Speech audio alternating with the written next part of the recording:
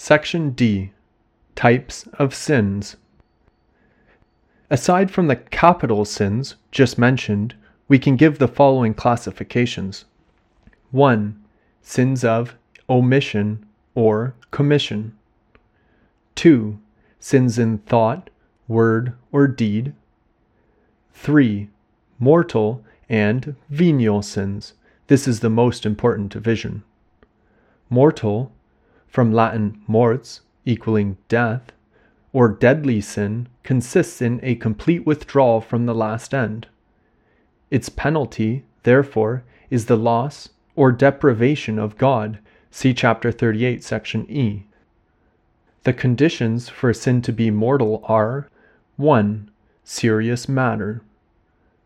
2. Sufficient knowledge and consciousness. 3. Sufficient consent of the will. If one of these conditions is missing, the sin is venial.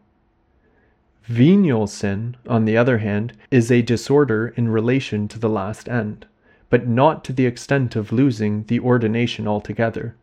It wounds, so to speak, but it does not kill. The placing of an obstacle which makes the attainment of the last end more difficult is the disorder of venial sin.